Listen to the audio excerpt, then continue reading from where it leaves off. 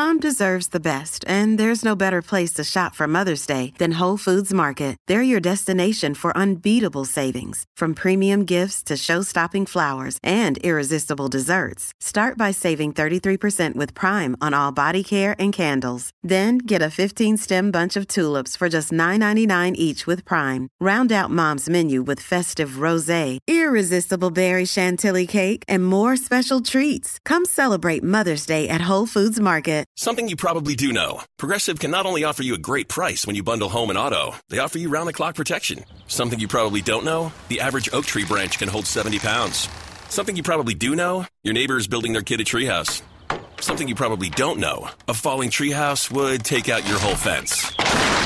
Bundle your home and auto with Progressive and get more than a great price. Get round-the-clock protection. Something you know for the things you don't know. Coverage from Progressive Casualty Insurance Company, affiliates, and third-party insurers and subject to policy terms. Bundle discount not available in all states or situations.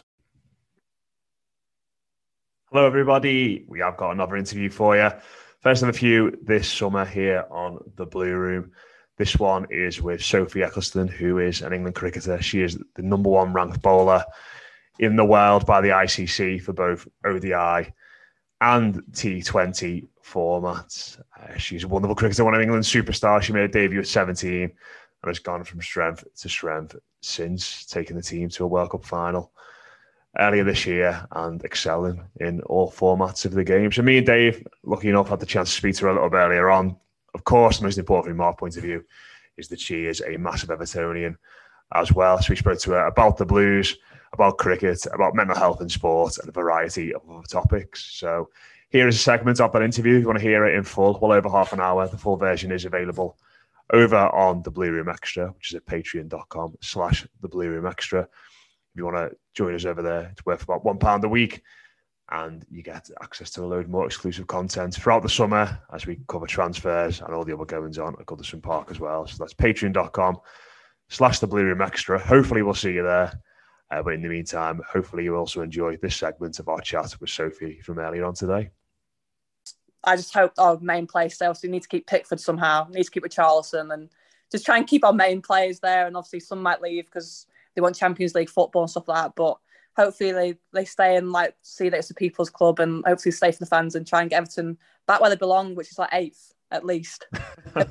European nights is what I'm aiming for. I'd love to just go away. I remember my brother going away to Lille for a weekend and he absolutely loved it because it was Europa League nights, and I'm hoping for more days like that, really. Yeah, I mean, it feels like it's I know every fan of every club says it, but it is deserved given what we've all been through, which has been complete hell for most of the time. So actually being able to have a Thursday night where we were staying in the Premier League, that's how far down it had gone. I mean, when you talk about keeping the players, I was talking to a friend about this yesterday, and he was like, do you not think somebody's going to go? And the feeling I have towards it, not through any sort of knowledge of it, was that you mentioned Pickford, you mentioned Richarlison, the other one's Calvert-Lewin, and probably if the club are looking to sell players in order so we can sign them and things like that, it's probably one of those three that goes. And I just can't imagine, and I think you mentioned it a little bit earlier, I can't imagine Everton without Richarlison anymore.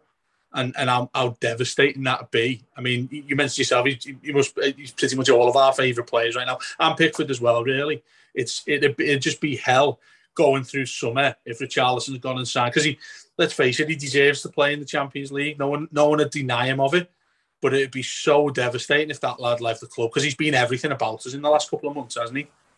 I think when he obviously put on Instagram like a couple of months ago about he's going to keep us up in this league, please believe in us. He was like, we will make sure we stay in this league, and promised the fans that they were going to stay in the Prem. Everyone was like, gosh, that's quite a big promise to give out to all the fans. And obviously he's gone and done it. And yeah, he does deserve Champions League football. But yeah, if he did leave, I think there'll be a few tears, to be honest, if he left or DCL. No, obviously DCL's not had the best of seasons. Obviously, he's been injured and going through mental health, which is not easy, and not many people have known what he's been going through. I know that a couple of our girls, obviously Crossy, I don't know, she won't mind me saying, but she's come out in the media last year that how she struggles with mental health and she had to take a break from cricket and how hard it is. Everyone says you've got the best job in the world, but it comes with such highs and lows and tough times that it's sometimes not the best job in the world and people think it is. So hopefully he stays, and hopefully we can, as I say, just Europa nights is what we're aiming for. And obviously it's quite a big aim to go from relegation battle to Europa nights, but we can all dream. Yeah.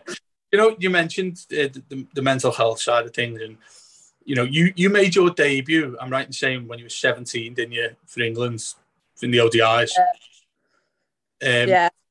Going from then to now, and what you've just mentioned then about girls you've played with, who've mentioned how tough it is sporting wise to play well, but also keeping your head, the responsibility you have for yourself, fans, other people. Is there anything like that you found difficult yourself, or is it something that you found quite simple in the process? You've gone from being such a young girl that got in the England side to what you are now as one of the world's best cricketers. Is there anything that has been difficult for yourself? Obviously, I don't want you to get too personal about it, but do you know what I mean by that sort of question? Yeah, no, when I was 16, 17 when I made my debut, I was still it was such a quick turnaround because I just used to play cricket because I enjoyed it, and I was lucky enough that I was quite good at it, and obviously just playing with my mates and just love life. And yeah, it was kind of something that I enjoyed. And to go from 17, I was in school, made my debut, then I left school, and I was one of the first people. I was the first person to go from school straight into an England contract as a girl, and I went from being just a schoolgirl one day and leaving, and then getting a professional contract. And yeah, it's obviously been a bit of a whirlwind, and definitely last year was one of the toughest times, I think, because of COVID. Last year we were playing in English summer, but we were away in England, and you couldn't see your family because of COVID, and it was in a bubble at 2 months' time. In 2 months of it was in a bubble, so I think it was just such mad timing that it was COVID wasn't great, and obviously not seeing family whilst trying to play cricket for England wasn't easy, and trying to balance it out. So yeah, it was obviously quite a tough time, and hopefully that's all stopped now, and hopefully this summer's more normal. I was going to say, do you feel that is in many ways it's not been a blessing in disguise? That's probably a wrong term to talk about it that way, but in terms of made you feel stronger, the fact that you've had to deal through those setbacks of COVID, of not seeing your family, of being even right now when you're away from family for so long in a different country across the world. Those things that you've experienced, I presume, make you feel a lot stronger now that you're doing it. Yeah, I think everyone knows me. I think when I was 17, 18 and going away from home, I think a 2-week tour was too much for me. I was such a home bird that I hated going away, and mentally I just hated it. I just didn't want to do it. And I'd be on England tours, and all I'd be doing was literally crossing off days when I was home. It wouldn't matter what was that day, or I'd got 3 wickets for England that day, but another day done, another day ticked off. And I think it's changed around now. I think the same as football is really that the career doesn't last forever. You'll always retire at one point, and you'll have to go into something different. So I think now I've realised that. I think just get all the opportunities whilst I can, and obviously if I can, with COVID now, hopefully this is my last bubble in India that I'll have to do, and hopefully families can come out to wherever I'm touring and come on holiday and watch me play cricket. So hopefully from now on it'll be a much easier ride. And yeah, definitely I think it's made it easier. With obviously COVID wasn't ideal last year, but it's definitely made me stronger as a person to go away from home, knowing that I can go out and do things. And in England this summer we'll be able to go out for tea and go out for a walk and not have to wear a mask. And yeah, just simple things not having to just, I don't know, being able to see my parents when they come watch me play cricket instead of being 2 meters away from them, not being able to go out for tea with them. Little things will make such a difference this year. Just finally, for me, you obviously mentioned Dom's statement there, and I think I've been trying to reflect on it sort of myself over the last few days, and it sort of made me realise that as sort of pundits and broadcasters, we sort of analyse professional sports people in these sort of small windows that we see, be it a 2-hour football match, be it a 5 or 10 overs from yourself when you're bowling. And it sort of made me realise that I think sometimes we make snap judgments based on how these elite people under high pressure perform in these really intense moments. And I imagine for someone like yourself who's sort of in that world, you probably must have looked at Calvert-Lewin's statements and some of the things he said about, what people have said about him. I think he said in his interview after the game on Thursday night that people have questioned his commitment and his attitude to the football club. Do you sort of feel that a bit yourself sometimes? You mentioned there about the 3 losses at the start of the World Cup, that maybe people need to take a bit of a step back when it comes to that kind of criticism, and maybe it can get a little bit too much sometimes. Yeah, honestly, I'm actually made up that he's come out and said something about mental health, because I think it doesn't get spoke about enough. I mean, there's been games that I know that I've played and I've cried before the game because I'm missing home and really just want to go home, and then go on TV, and then you go and play on Sky Sports, and you've got to try and do your job, and people just don't know what's going on behind closed doors. And as you said, you see someone for 2 hours at a time and you just kind of judge them on that 2 hours, but you never know what's going on at home, or if something's happened, like no one really knows what's going on. So yeah, when people judge people like that, and just like there's obviously something going on differently, and when people make comments on social media to him, or anyone really, it's obviously not ideal. But then for him to come out and say that he's been struggling is obviously a massive thing for the game, and obviously a massive thing for mental health, because people obviously don't really come out that often and say how they actually struggle and how things have been going for them off the pitch. So yeah, obviously fair play to him for saying something, and hopefully people get off his back a little bit and give him some slack, really. Mm-hmm. You know, when you get home, you still got a hectic year, haven't you? It doesn't just stop when you get back from India, does it? But at least you are back at home. You've got the 100 coming up as well. You've got a year that's just so hectic. What do you do to get away from cricket? What are the things that sort of you space out of everything you do professionally? What do you go and do? What's the type of thing you go and do normally?